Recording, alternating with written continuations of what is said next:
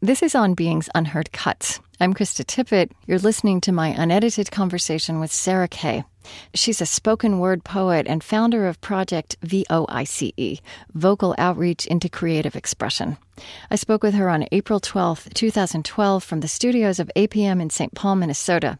She was in the studios of Rhode Island Public Radio in Providence, Rhode Island.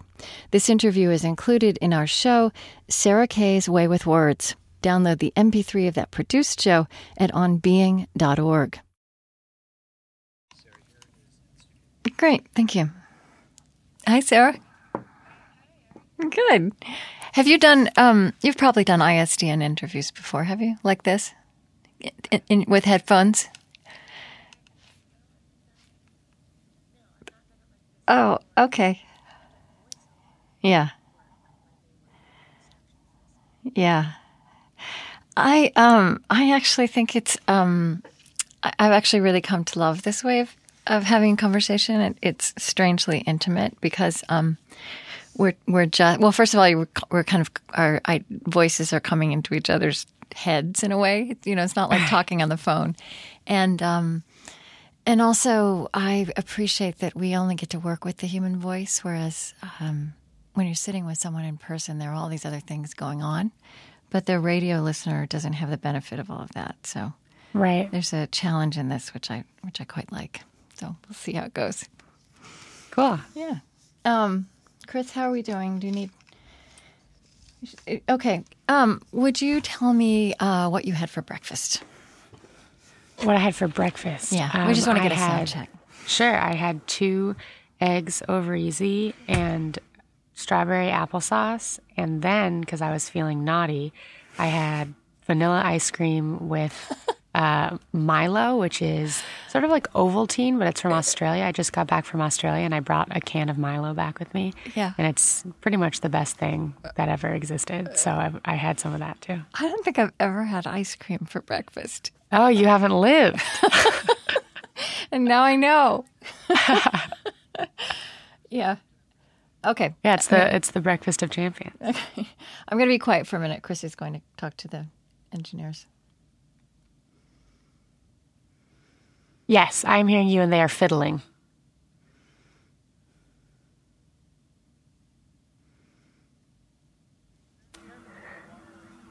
I do. I have water and chapstick, and yeah.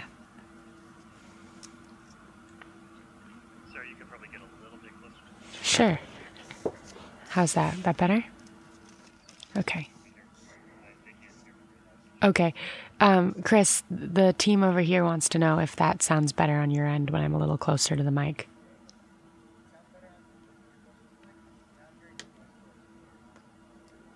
Okay.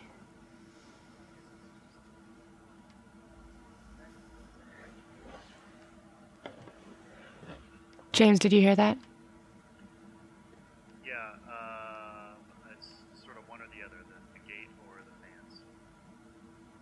Oh, yeah, James says it's one or the other, the gate or the fans. I don't...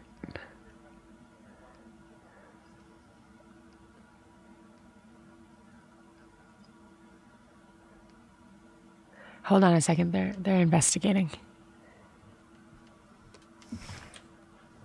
Yeah, I hear that. I hear that. Sorry, I can't talk to you through the control room right now because we're about to do a newscast. Okay. So I'll be making a couple adjustments here. Okay. Okay.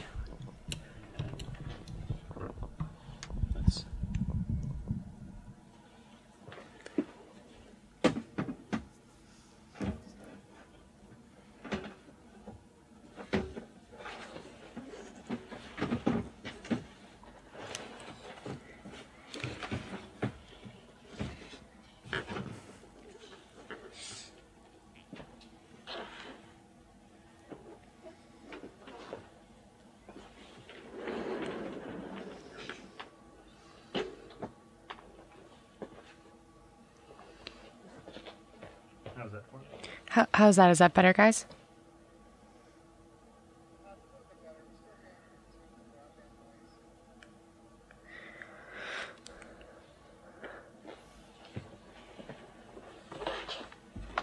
They said it's a little bit better. They can still hear the broadband noise, but it might be. Let's see.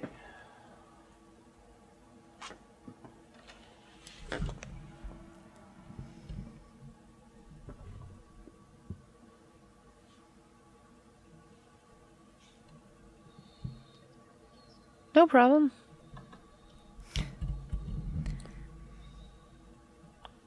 So what's the noise that you're hearing?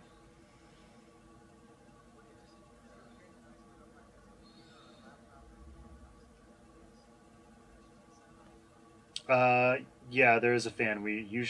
It's not an issue when we're using the mics in here. I don't think we've ever had it be an issue before.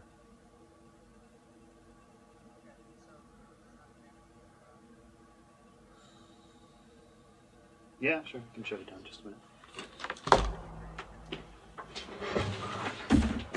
Do you need help, James?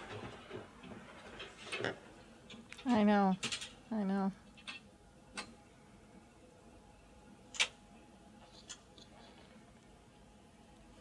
Oh, it's the fan in the computer. Okay. Oh, yeah, there it goes. That's great.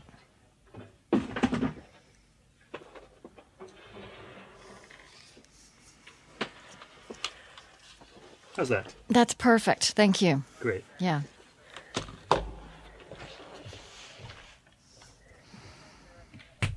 Okay. Can we go, do you think? Oh, sorry. Sorry, there's all this talking. Go back.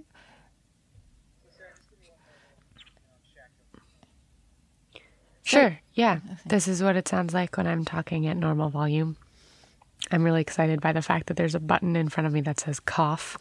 I think that's pretty great. Okay. I'm supposed to hit. All right. How's that? Good? Yeah, that's good.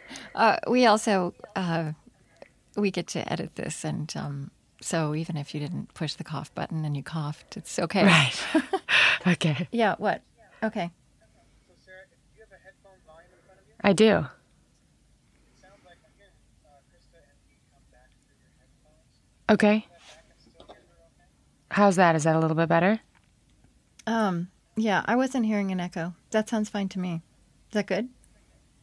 Okay. All right. Let's start then. Do you have any questions for me before we start? No, I don't think so. Okay. I'm excited and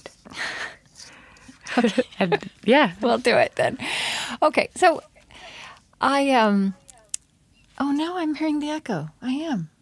But I'm only hearing it. I was hearing it when I was. Yeah, when I'm. Okay. So, Sarah, if there's a way to dial your headphones back a little bit more. It's pretty quiet at the yeah, it's on like 1 or 2 at the moment. All right. How about if I just stay farther? I still hear it. Yeah. It's funny. I don't hear it when I'm speaking softly at this distance, but I do.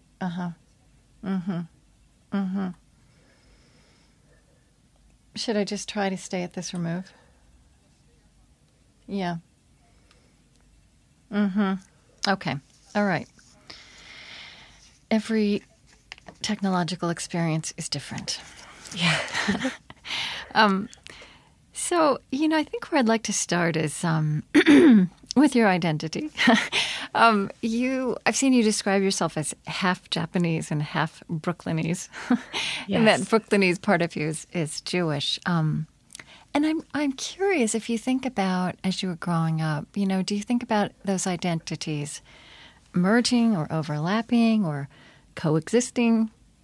Well, it's funny that you asked me that today since I just got back from my family's Passover, Easter, Seder dinner. Right.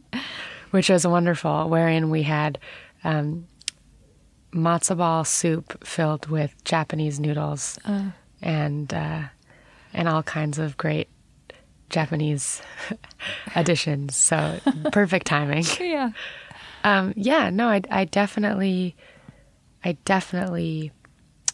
had both cultures in the house and around me. My mother's Japanese American, so Okay. The Japanese side is pretty far back. I'm 3rd or 4th generation. So more than the Japanese culture, it's more the Japanese American culture, which is definitely its own thing. But that was certainly present. My grandmother on my mom's side was interned during World War II, and there's a very strong Japanese American history on that side of the family, which is really important to me. And my father's family is Jewish. I was bat mitzvahed. I was baptized in the Episcopal Church. Was that the Japanese side? That's the Japanese side. Yeah, interesting. Yep. And I've since had my sins washed away in the Buddhist temple.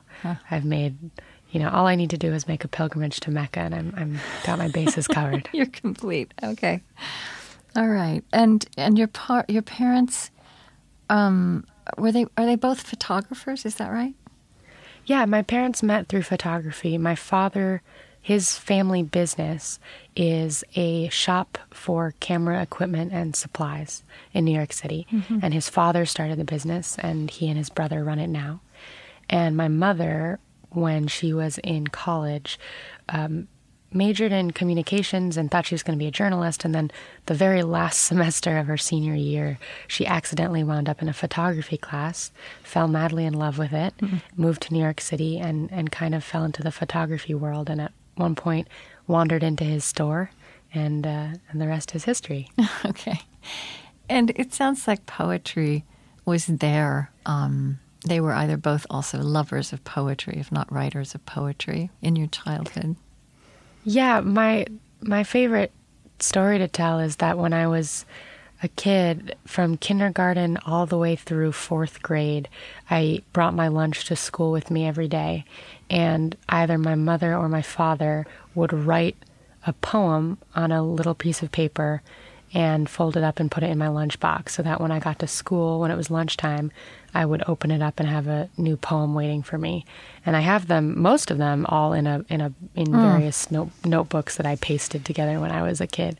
But so poetry was around. They were very short and often silly, sort of Dr. Seuss-y or Shel Silverstein-y, and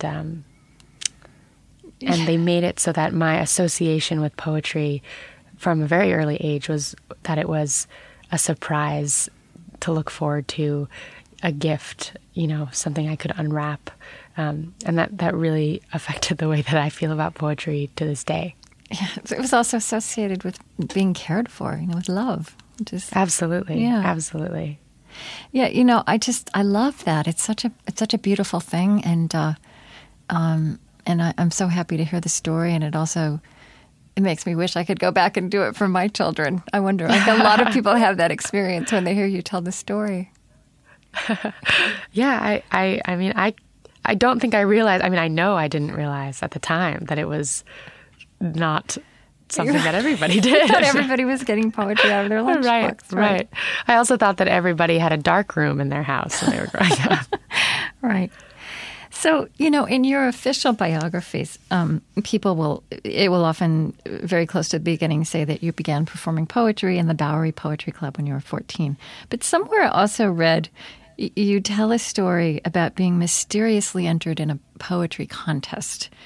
Was that before you entered the Bowery Poetry Club? Yes, that's how I entered the Bowery Poetry Club. Oh. So the full story is I have always loved poetry ever since I was a baby, but I only wrote very private journal poetry for the majority of my life. I had no interest in being a performer, no interest in being looked at for too long.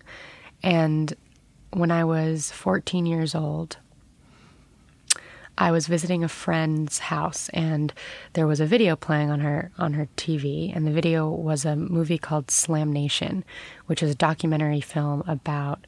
Actually, it wasn't a Oh, maybe it was. I can't remember now, but it's a film about the National Poetry Slam, and I never heard of poetry slam or spoken word poetry before in my life. A slam is a competition, right? Yes, yes. The slam is the competitive side of it, and that's what this film was about. But it showed clips of various spoken word poets performing, and I thought that this was really neat. It was really exciting. It was poetry and theater combined into this crazy art form, and it really made me curious. But that was about it. And then a month later, I got a letter in the mail. And this is how you know I was 14, because this was pre-email. Right. I got a letter in the mail, and the letter said, "Congratulations, you have been registered to compete in the New York City Teen Poetry Slam." And if it had happened a month earlier, I would not have known what that was. I would have, discarded it as spam. But I had just seen this video. And you don't know how you had not registered. I have no idea. I call it divine intervention. My parents had never heard of it before. My teachers didn't know anything about it. None of my friends had ever heard of it. Nobody knew anything about it. And still no one has ever owned up to being the person to register me. And the timing just worked. And I thought, oh, sure, I'll try this one time. It'll be fun. And I went, and it just so happened that for this event, they had rented out the Bowery Poetry Club. I see. For this teenage poetry slam. And I walked in, and the place was absolutely crawling with teenagers. And I immediately regretted my decision. I was absolutely terrified. I had written one poem for this event, what I thought was a quote-unquote slam poem. And it was based entirely off of the 3-minute clip of this movie that I had seen. And in the movie, the clip I had seen was very male and aggressive and indignant. And so this is what I thought, okay, this is what it has to be. So I wrote this poem, which was very indignant. And it was about the injustice of being viewed as unfeminine. Keep in mind, I was 14 years old at the time. So I got there, and I did this poem, and the experience was pretty transformative. And as a result, I decided that I would come back to the Bowery Poetry Club as often as possible. But what I didn't realize at the time was that this particular night was a very special event for teenagers. But every other night of the year, the Bowery Poetry Club was a bar. Okay. A real bar for grown-ups. And that's where my introduction to the adult spoken word poetry community started, was I kept showing up, and I was this 14-year-old in a room full of, grown-ups. Okay, so you were 14, so are we talking, what year is this, 2002? 2003? Yeah, 2002. Okay. So if I ask you to kind of cast your mind back to, you said it was transformative. I mean, what is your memory of what you discovered there that you hadn't known before? What it awakened in you or did to you?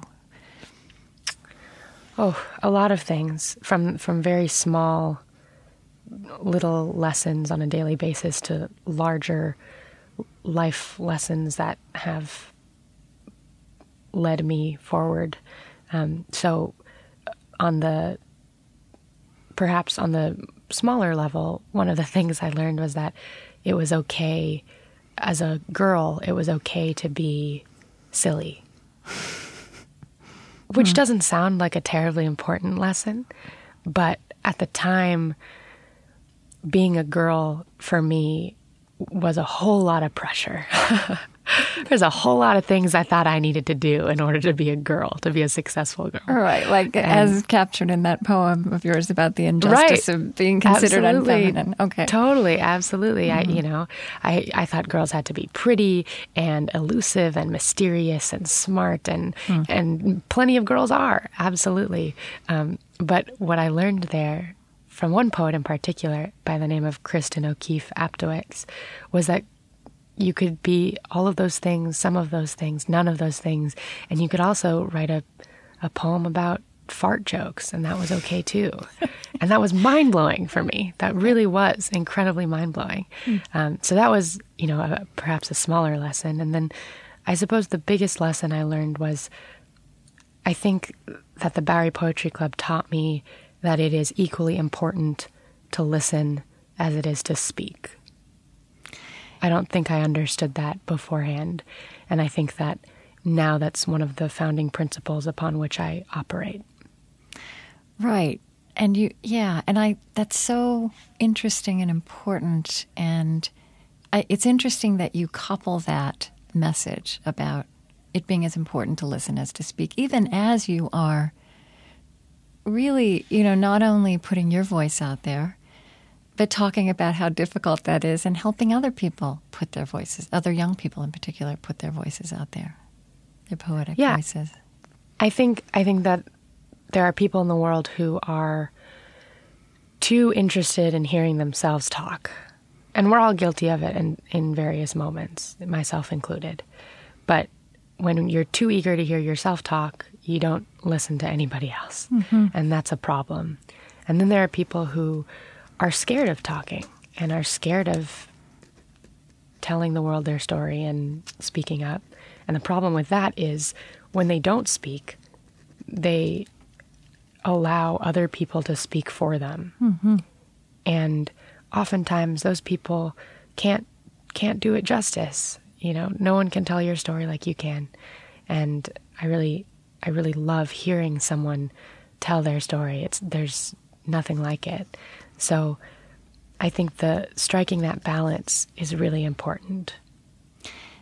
There's something interesting what you said too. I mean, yes, there are so many people who are just really happy to hear the sound of their own voices. But on the other hand, we're trained to be, you know, when we're vocal, to be that way, right? I mean, that's how it works in media.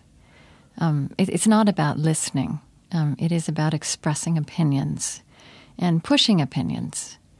And I talk to a lot of people about, you know, poetry as something that poetry and stories, which are two things. Well, really, your poems are often stories. They're almost always stories. But things that these are really essential ways that human beings have always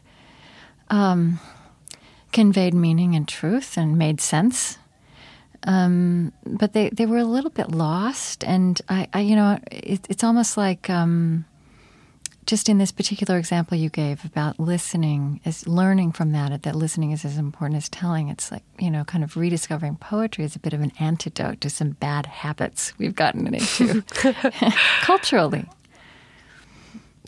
Totally. I think I don't know, the people that I have learned the most from are often people who listen the best and only speak when they have something important to say. Mm. It's a real skill. Yeah. It's a real talent to be that kind of person. It's something I admire very, very much and aspire to. You've also talked a lot about how you've come to see what you're doing, spoken word poetry and storytelling in general, as at one and the same time the most modern. I mean, in some of the forms you're doing it feels new and modern, and yet it's also the most ancient thing. Yes. I'm often arguing on opposite sides of one argument, depending on who I'm speaking to. Yeah. So when I have to convince a school administration to let me and my partner, Phil, come in with Project Voice and teach spoken word poetry in classrooms, I sometimes come up against the statement that, oh, that's spoken word poetry stuff, that's all rap music and hip hop and bad grammar and no spelling and right. swear words and, you know, that's that modern stuff. We don't want any part of that. And I find myself saying, no, it's not. It's ancient. It's Shakespeare. It's Homer. It's this beautiful tradition of oral poetry is not new at all. Mm. But then I get into the classroom with students, and I have students who say, oh, come on, miss, you know, poetry's a bunch of dead guys. And I have to say, no, poetry is new, and it's now, and it's real, and it's lyrics, and it is hip hop, and it's, you know, this is what it is. It's your lives now. So it's both of those things. It's both of those things, and will continue to be both of those things, and more than that, I think. Mm-hmm. You know, now we're moving into the digital world, and that opens a whole nother box of tools to use and places to go with poetry. Right. So I want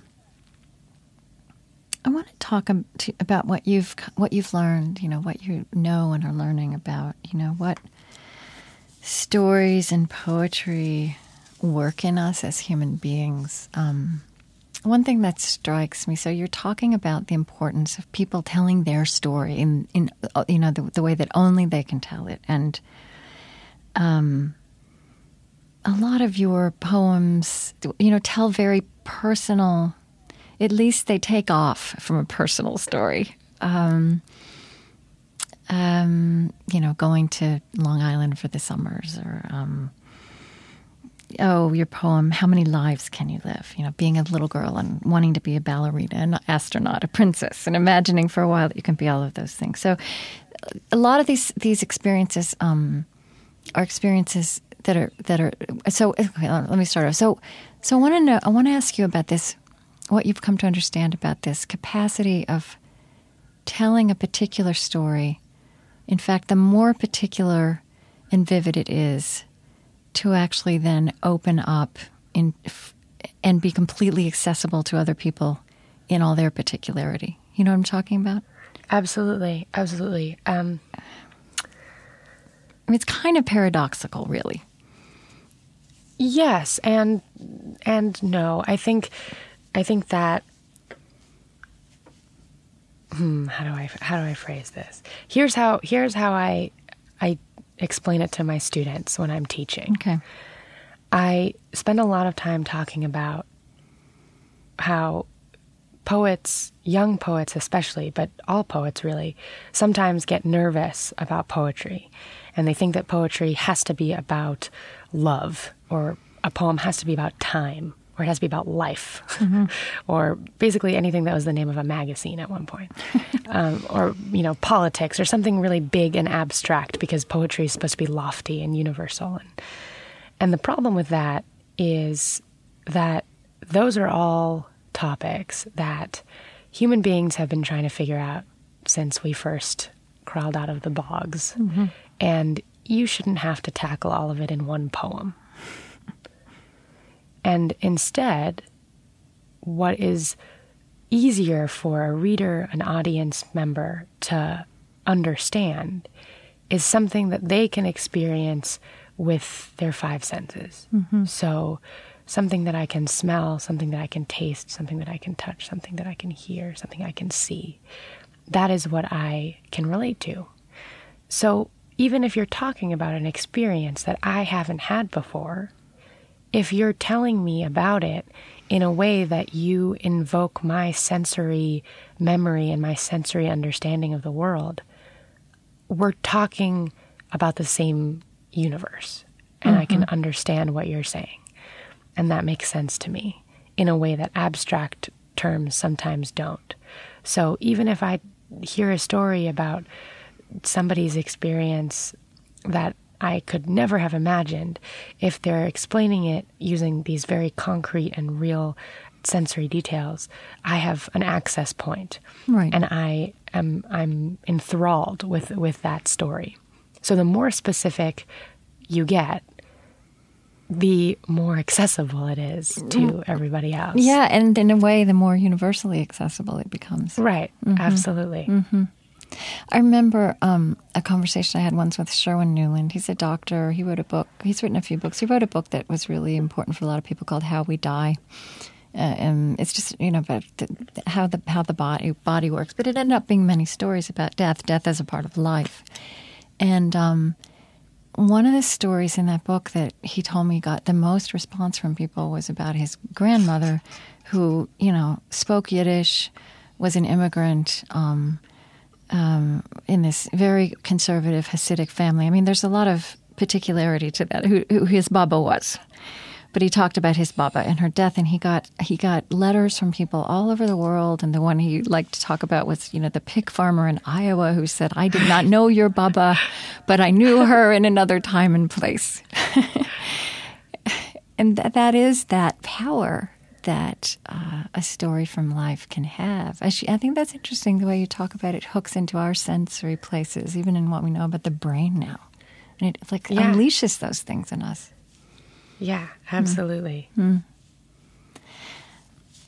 You I mean, here's another kind of thing you do. At the Acumen Fund meeting, I saw you gave a presentation. Jacqueline Novogratz was on the show last year. She's a friend. Oh, wonderful. Yeah, and I know that's a great organization. You told a story about Noor Ibrahim in Cape Town, right?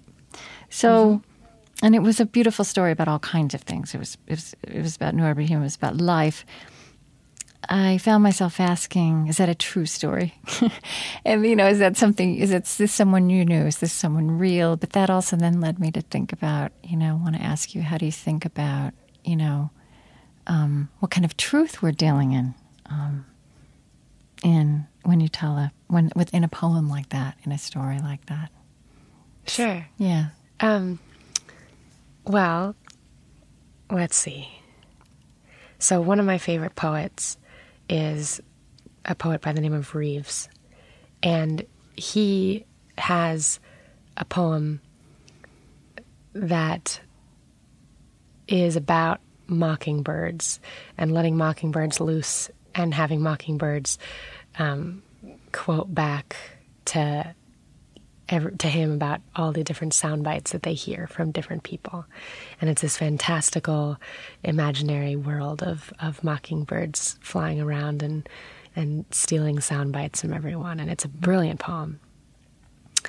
And he has another poem which is about having a first night romance with a woman, and then waking up the next morning and building her a kite out of brown paper packages and wire hangers and so on.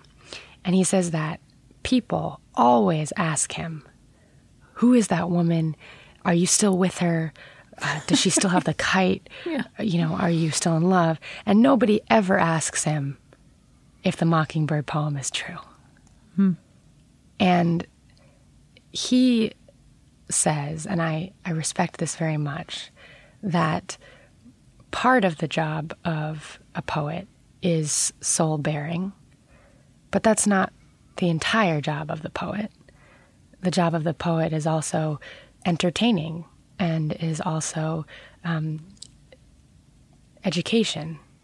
And so sometimes I think people want everything a poet writes to be autobiographical, and that would be exhausting.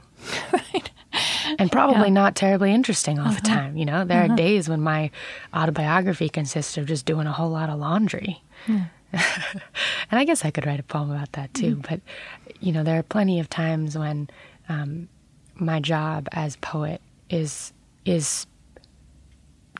diving into my personal experience and my own story. And then there are times when it's exploring other places. So the specific poem you're asking about, which is called Chocholotza, I traveled to Cape Town when I was a freshman in college, and I went to District 6, which is an area of Cape Town, which is what that poem is about. And there is now a small museum there, which is the District 6 Museum, I suppose.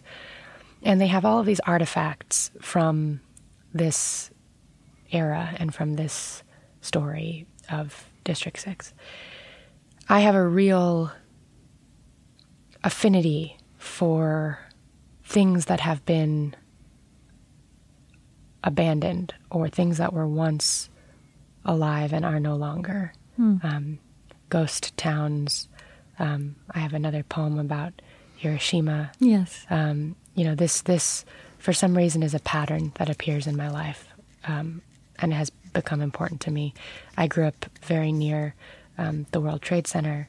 My father is a photographer, and I tell people that some families go on family vacation to, go skiing or something. But when my family goes on family vacation, we go ruin hunting so that we can go photograph things that are falling apart. So this in general, this disintegration or this abandonment or this forced abandonment in the case of District 6 is something that I always find myself being moved towards. So I was in this museum and I was incredibly shaken up by what I was seeing. And there were a lot of artifacts and a lot of things. And on one of the walls in the museum was a photograph. And the photograph was of pigeons. And under the photograph was a little plaque. And the plaque had a very brief paragraph explaining that these pigeons belonged to Noor Ibrahim.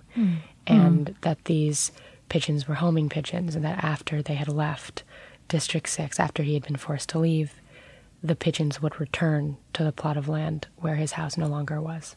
And for some reason, that singular visual and moment to me encapsulated everything that I was feeling about this entire place. And so I had done all of this research about other things about District 6. And so I incorporated all of that information and all of that research in to building that story beyond more than the paragraph it was.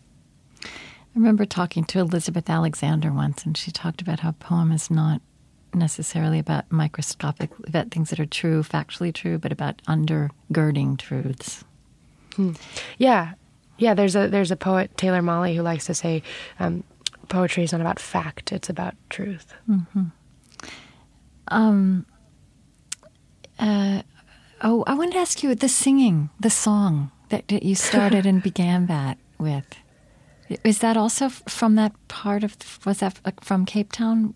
Or tell me about that. That song has a very deep and complicated history in that part of the world, and I had sung that song in high school. I went to an international school. Oh my gosh! And in chorus, we used to sing that song. And of course, I had no concept of the historical resonance of that song until I got to South Africa. And there was one night where a bunch of the people that I was staying with had a bonfire, and we were sharing stories, and I was asked to share poems, and people started singing, and they started singing that song. And I said, whoa, I know this song. I can sing this song too. And I had I was given a real lesson in why that song was more than I understood it to be. And I really appreciated that, and I connected it to that experience. Yeah. What was it about, the song? What language is it in, first of all? The song, I believe, is I'm not gonna remember this now, but I believe when it was sang most commonly were by people who were fleeing to Zimbabwe. Okay. I believe. But I don't know if I would quote me on that. Okay, all right. No, we might play it in the show, so I that's why I'm asking. But if we do, we can find out more. The Hiroshima poem. I heard you. I've watched you now online. Do you say reciting a poem, or how do you talk about it? What verb would you use? Because reciting a poem doesn't really sound right for what you do. I say performing. Okay. I say that I perform, yeah. Okay. So when I first experienced you were performing that, and, that one, again, I mean, it's about an historical moment. It's also about your grandparents. It's also, it ends up being a reminder that it's a collective story, that story in some way belongs to all of us, although we don't think about that very often. There's something in there that's so striking about you as an old soul, right? What was it? Your grandmother said when you were born, you have old eyes, or was that your mother? You have old eyes. My mother, yeah. That poem. When I was a senior in high school, when I was graduating high school, my cousins on my mother's side, my cousins and I decided to go to Japan for the summer as a rediscover the motherland trip. And it was my first time in Japan. And coinciding with this was the fact that I had been accepted onto a team that was going to compete in the National Poetry Slam. Now, I had been, when I was 16, I qualified to be a part of a national team in New York City. But the National Poetry Slam is usually a 21-year-old and up event because a lot of the events are hosted in bars. So I was 16 and I could not go and I was heartbroken. Okay. And the next year I was 17 and I competed and I got far as well. But once again, I was 17. But this time, this year in particular, it just so happened that Nationals was going to be in Austin, Texas. Okay. And Austin had agreed that this event was going to be 18 and up. Now, Nationals was in August, and I turned 18 in June. Okay. So I made it by a hair, and I was going to get to go to the National Poetry Slam. And I was over the moon. I could not have been more ecstatic.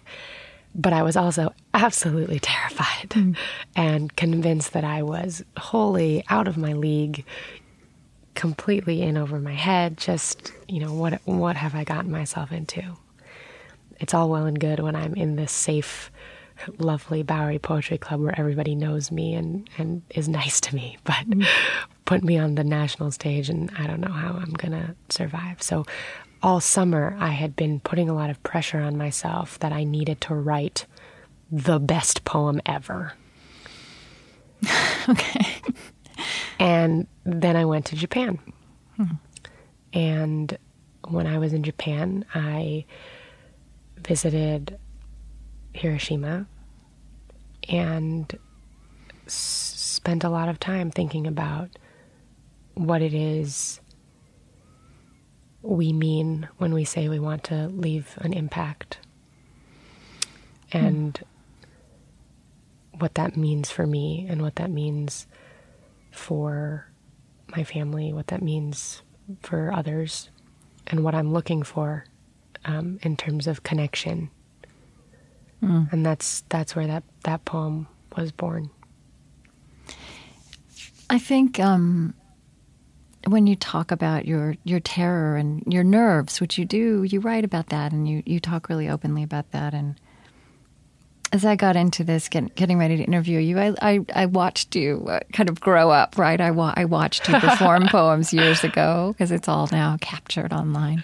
Right. And there's clearly an evolution, like there is in any life, but when you do something over and over again, you grow into it. But I can imagine that it's really helpful for the young people you work with, that you speak about that so openly. There's these lines, and I think it's in Hiroshima, but you tell me.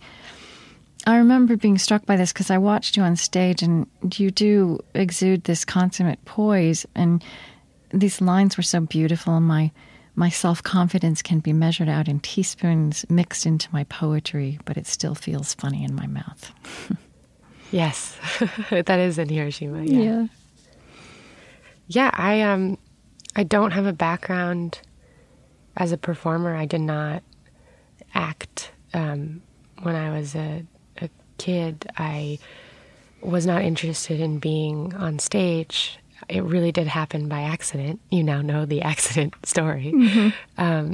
And I've always been fascinated by writing and stories. And it just so happened that the art form I kind of fell into, the medium requires that I get on a stage to do that. Right. And it has changed, but it hasn't gone away, that fear. I think now the difference is that I know what that fear is. Mm-hmm. So when it happens and when it appears, I can say, okay, I'm terrified of going on stage. That's what that is. I know it and I recognize it, and that's what I'm experiencing right now. Okay, great. Now go on stage. Right. So I still get very anxious and very, very nervous, but at least now it's like an old friend Right. that I can't get rid of, so I might as well get used to. Yeah. Something I really appreciate is your care with language. And I saw where you talked about, one of your first guidelines for spoken word poetry when you're teaching it is about choosing language carefully. And I kind of feel like that's a waning art in America. I mean, the upside is we're creative with language. The downside is we're not careful with language. I don't know. How do you think about that? Oh, it's a really hard question. I don't know. I don't know how to feel about it. I think that language is a lot more powerful than people give it credit for. That it can withstand our carelessness? Is that what you're saying? Oh, no. Oh. I mean that I think people underestimate the effect that language has. Right. And so when we're careless with language, that's how people are hurt. That's how people get in trouble. That's how people misunderstand one another. That's how, dangerous situations happen, which is not to say that everyone always has to spend 20 minutes thinking about what they're going to say before they say it. But I'm very lucky that in poetry, I am allowed to take my time and consider the words that I want to say before I say them. I can't imagine being someone that has to, be on the news every night and say things immediately as they come into their head, running the risk of not knowing what it is that will happen. So I think being careful with language is important. I also think that that's where the beauty of language lies, is that instead of using this word, if you take the time to consider this other word, maybe that other word has more connotation that is going to help you in what you're trying to express. It gives you more freedom in being as specific in your language as you can be, which is fantastic. I don't tweet. I don't use Twitter. And a lot of people that are performers do, because it's a way of connecting with a fan base, I guess, and saying, I'm doing this show here. Everyone come out and see me. And it's a fast communication method.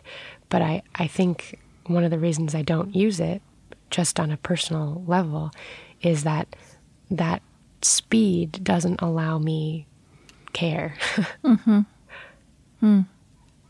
That also, that importance of taking care with language also seems connected to me with that value you talked about a minute ago of understanding the connection between talking and listening.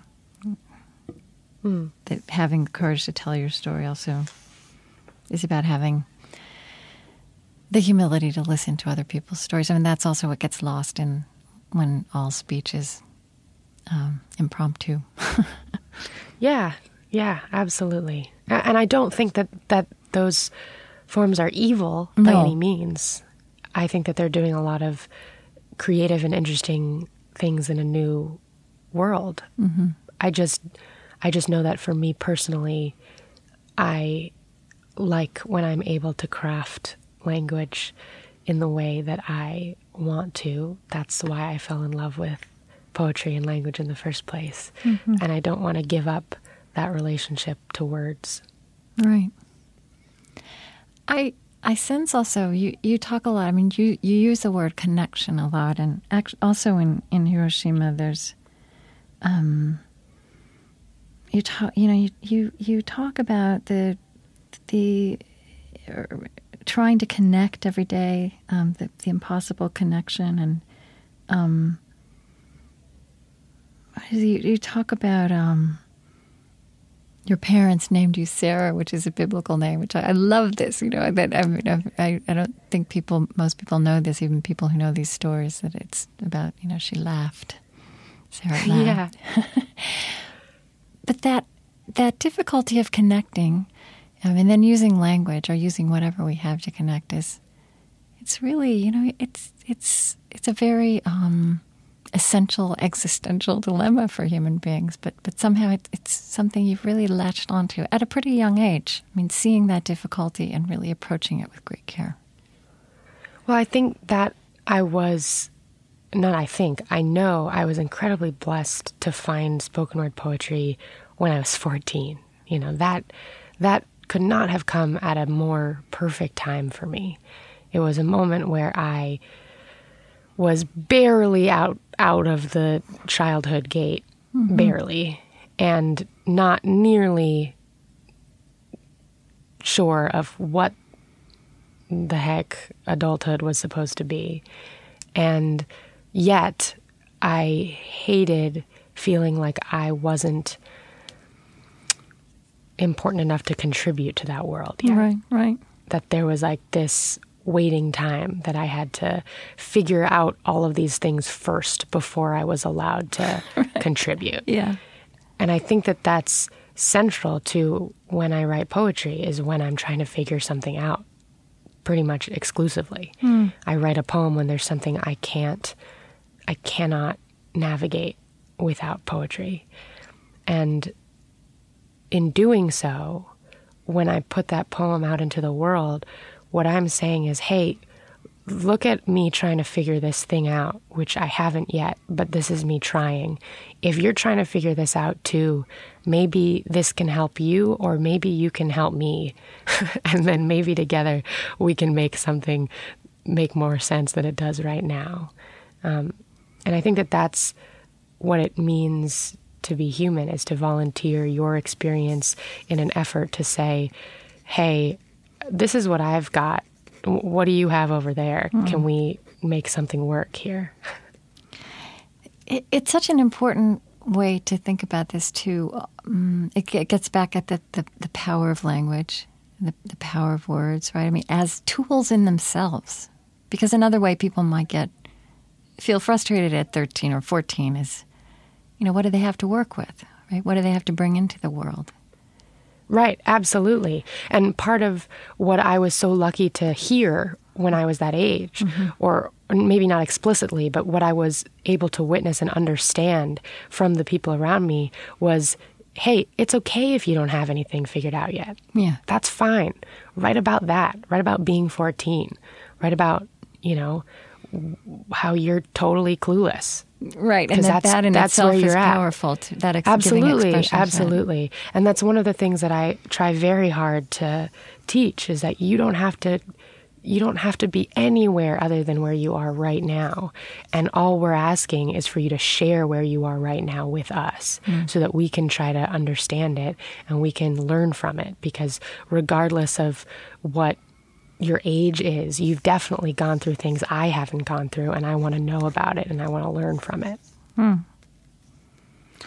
And I mean, those are the basic questions.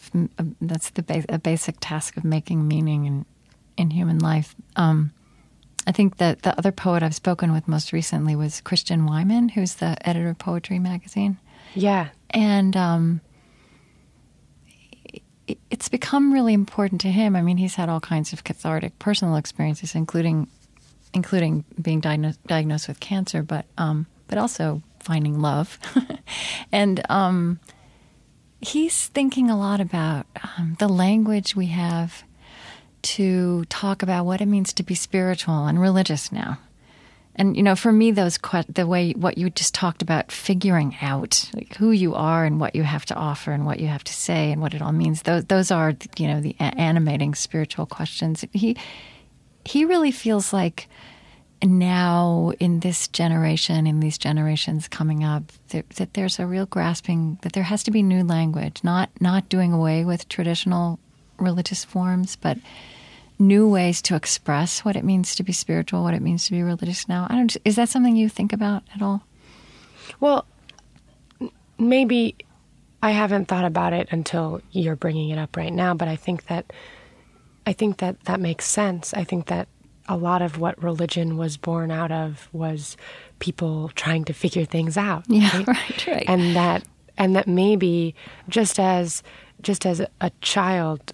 So I can only speak from my experience, but I know that what I was trying to figure out when I was 14 is different from what I'm trying to figure out when I'm 23. Yeah. And the poems are different as a result, and the language is different, and the experiences are different, but I'm still trying to figure things out. Absolutely.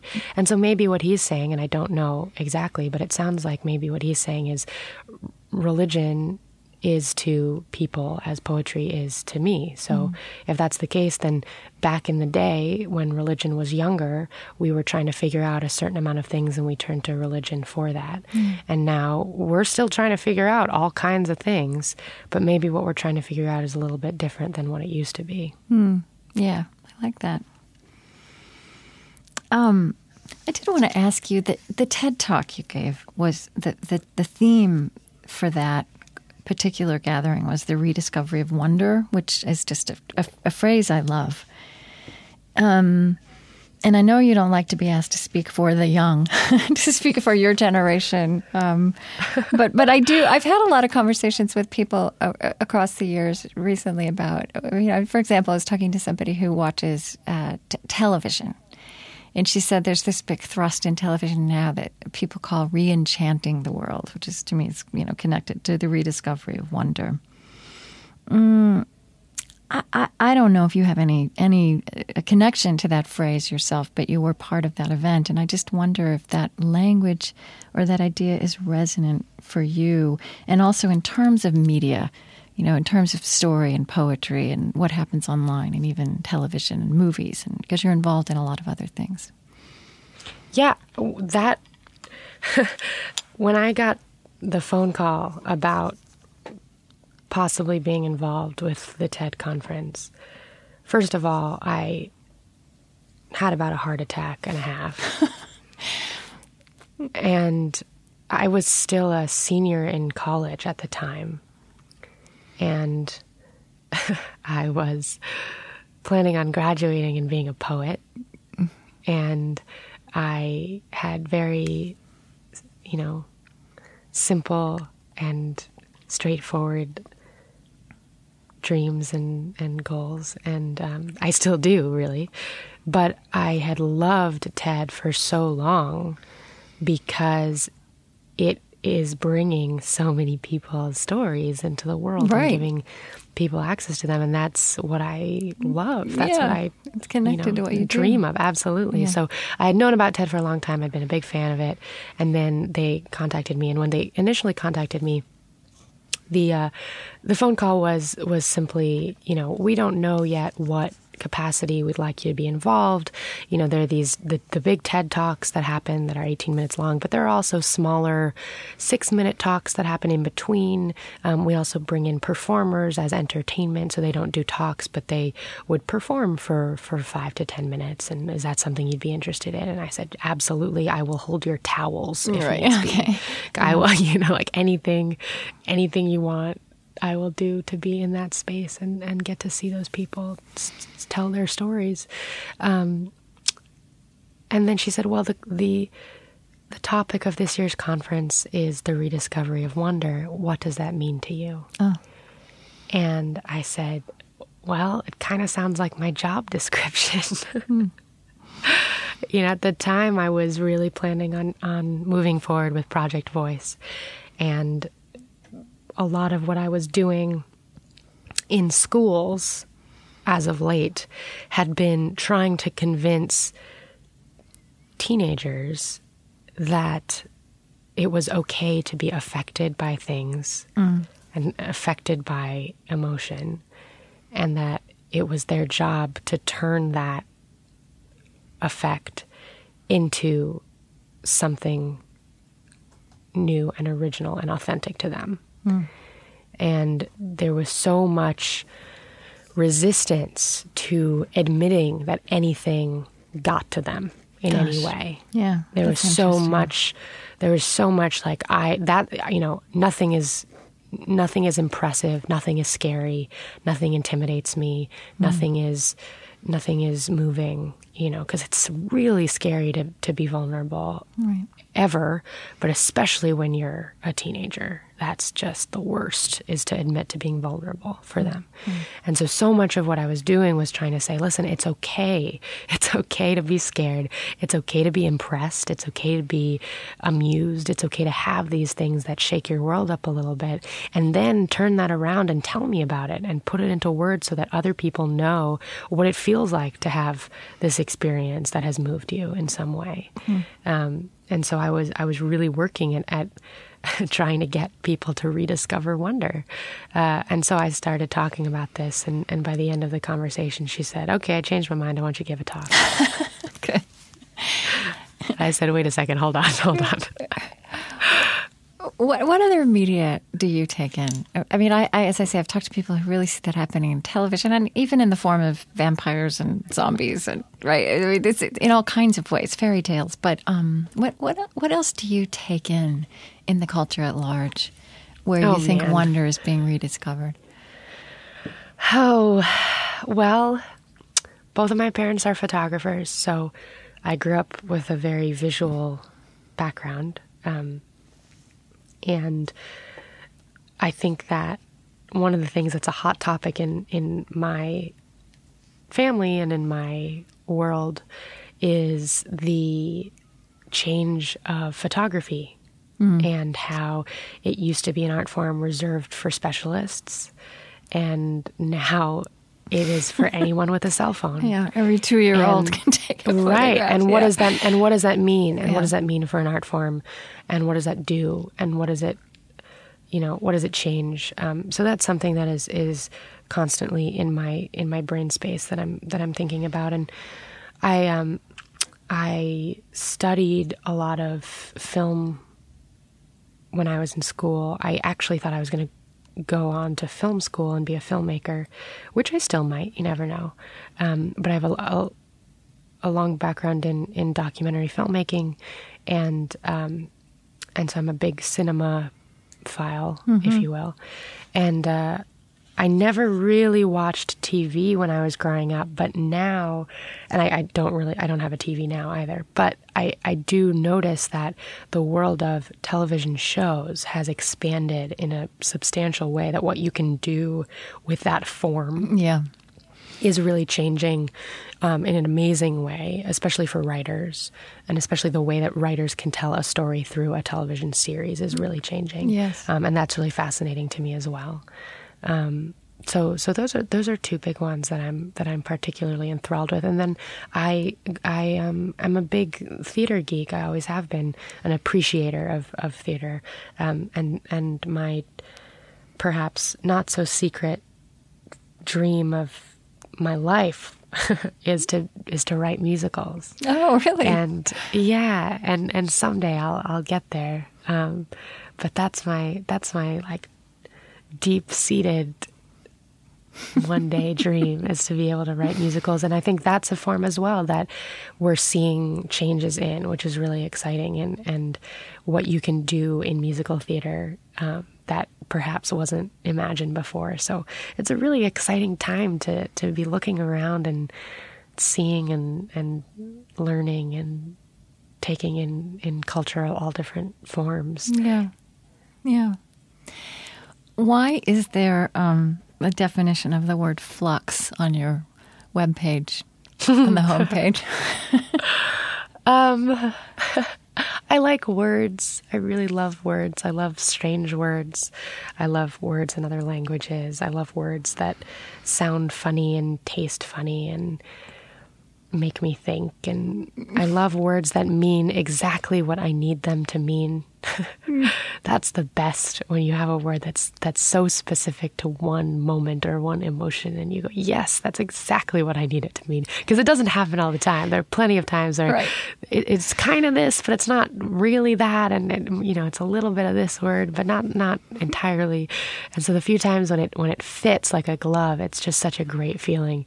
And the word flux, when I found that word, I just loved it. I loved the way it sound. It was, it was fluffy, but it was sharp. It was, it was fun to say. It was hard to rhyme.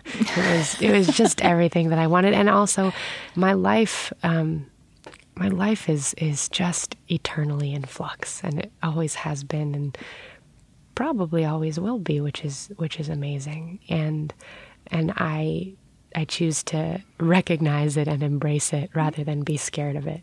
Yeah. That may be your last word, but I did want to ask you, one of the interesting things you did in your TED Talk, you performed a poem, and then you talked a little bit before you performed again, and you gave the audience an exercise that you wanted them spontaneously, without thinking too hard about it, to think about 3 things they knew to be true. Is that an exercise you do with students? Absolutely. Yeah. And what? Absolutely. And what happens? I mean, why do you do that? Oh, I do it for a lot of reasons. So when I do it in a classroom, I usually say that I want you to write 5 things you know to be true. Mm-hmm. And they can be about anything you want. It can be about science, history, what you had for breakfast, your family, your favorite sports team, the boy you have a crush on, whatever you want it to be. There's only 2 rules. The first rule is don't think too hard. And the second rule is each answer you give, try to give it a little bit more meat than just one line. Mm. So, for example, instead of saying, I know my name is Sarah, which is sort of boring, I would say, I know my name is Sarah because my parents named me after my grandfather, Stuart, which is weird because that's a boy's name, but for some reason it made sense to them. Okay. Right? So just a little bit more cushion to every answer. And then I give them about 6.5 minutes, and they have to go. And part of the reason that I only give people a shorter amount of time than they need is because if I gave people 20 minutes to do it, then they would spend the time going, okay, what is going to make me sound the smartest? Right. Or what's going to make me look really good in front of this room full of people? What's going to make me look deep? They would edit. And that's not the point. Yeah, absolutely. And that's not the point. What is the point? What does it do? What it does is it makes people put down on paper what is already bubbling around in their head. Oftentimes when people say, oh, I don't know what to write, I can't write, I don't have anything to write, or I sit down and I look at a blank screen, I look at a blank page and I freak out because I don't know how to start from scratch. Well, the truth of the matter is you're never starting from scratch. You're full of 100 million thoughts and ideas and feelings and emotions and reactions. But most of the time you disregard them as being unimportant and unpoetic. But when you force yourself to put them down on paper and just look at them for a second and go, hey, you know what? I could totally write a poem about how much laundry I have to do today. I could totally write a poem about, how that phone call with my cousin was weird last week, whatever it is. So by giving them a short amount of time, what it does is it makes people just put down on paper whatever it is that's in their head. And then they can take a better look at it in the light of day and say, oh, hold on a second. I could probably talk about this for a little while.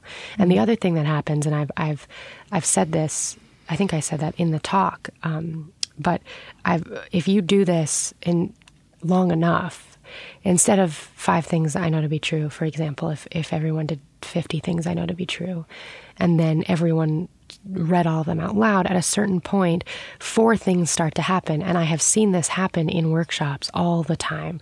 The first thing that happens is somebody has something on their list that another person has the exact same thing or something very similar, right? And then the second thing that happens is somebody has something on their list and someone else has the exact opposite. And the third thing that happens is somebody has something that everyone else has never even heard of before. And they're like, what? What are you talking about? Explain yourself. And the fourth thing that happens is somebody has something that the rest of the room thought they knew about, but this person is introducing a new way of looking at it or a new angle to consider. And those 4 moments are actually 4 intersections. And it's an intersection between when you're writing about something that you are excited and want to talk about, and when you're writing about something that other people are going to be invested in as well, either because they agree with you, they disagree with you, they're curious and they want you to explain, or you're introducing a new perspective on things that they didn't consider before. Wow. So when you find those 4 intersections, one of those 4 intersections, that's a dead giveaway that this is a place where a poem could start. Okay. Well, so if I asked you right now, what are 3 things you know to be true? Right now as we're speaking. How would your answer be? 3 things I know to be true right now. Yeah. let's see. On that stage at TED, you just held up 3 fingers and you gave everybody about a second for each answer. Yeah, no, totally. I could, I do this exercise weekly, and one of my favorite things is what are the things that change on a weekly basis, and what are the things that I always know that never change. One thing I know to be true is that I once went on an adventure with my mother in Prague in search of a green rock from a meteor that I was convinced was kryptonite, and she tried to explain to me was not. A second thing I know to be true is that there is a giant box of Easter egg candy, Peeps, and chocolate-covered matzah in my house waiting for me when I get home. And the third thing I know to be true is that I have a suitcase full of clothes that I still haven't unpacked yet that I need to unpack when I get back. There's the thing you and I have in common. See? I told you. It only takes 3 and you find it. Oh, this is great. I'm really happy that you're out there doing what you're doing, and we're going to have a lot of fun putting this on the air. So thank you. Thanks for making the time. Thank you. Thanks so much. And we'll be in really contact. If we have questions, we might shoot you an email, but we'll keep you informed. And I don't think it'll be too long before we produce it. Okay, super. Okay. Do you want me to look up that information for you just so that you have on Chocholozzo, or it's okay? If it's or do you want me to? If it's not too hard, if it's easy for you, that'd be great. Even if you could just find I don't know, any web page that had a translation or story behind it or anything like that. Sure. I know that a rough translation, like a super rough translation, is actually part of what I say in the poem. Actually, is based off of like a very rough translation, which is. We sing a song of strength, we go on like a rolling train forever, is part of it. But that's a very loose translation. So I could definitely find you a better one. I don't want you to do too much work on this. I mean, even if we just had the title of it, we could dig around and find out what we needed. Okay, thank you. Have a good rest of your day. Thank you, Krista. Take care. Bye-bye.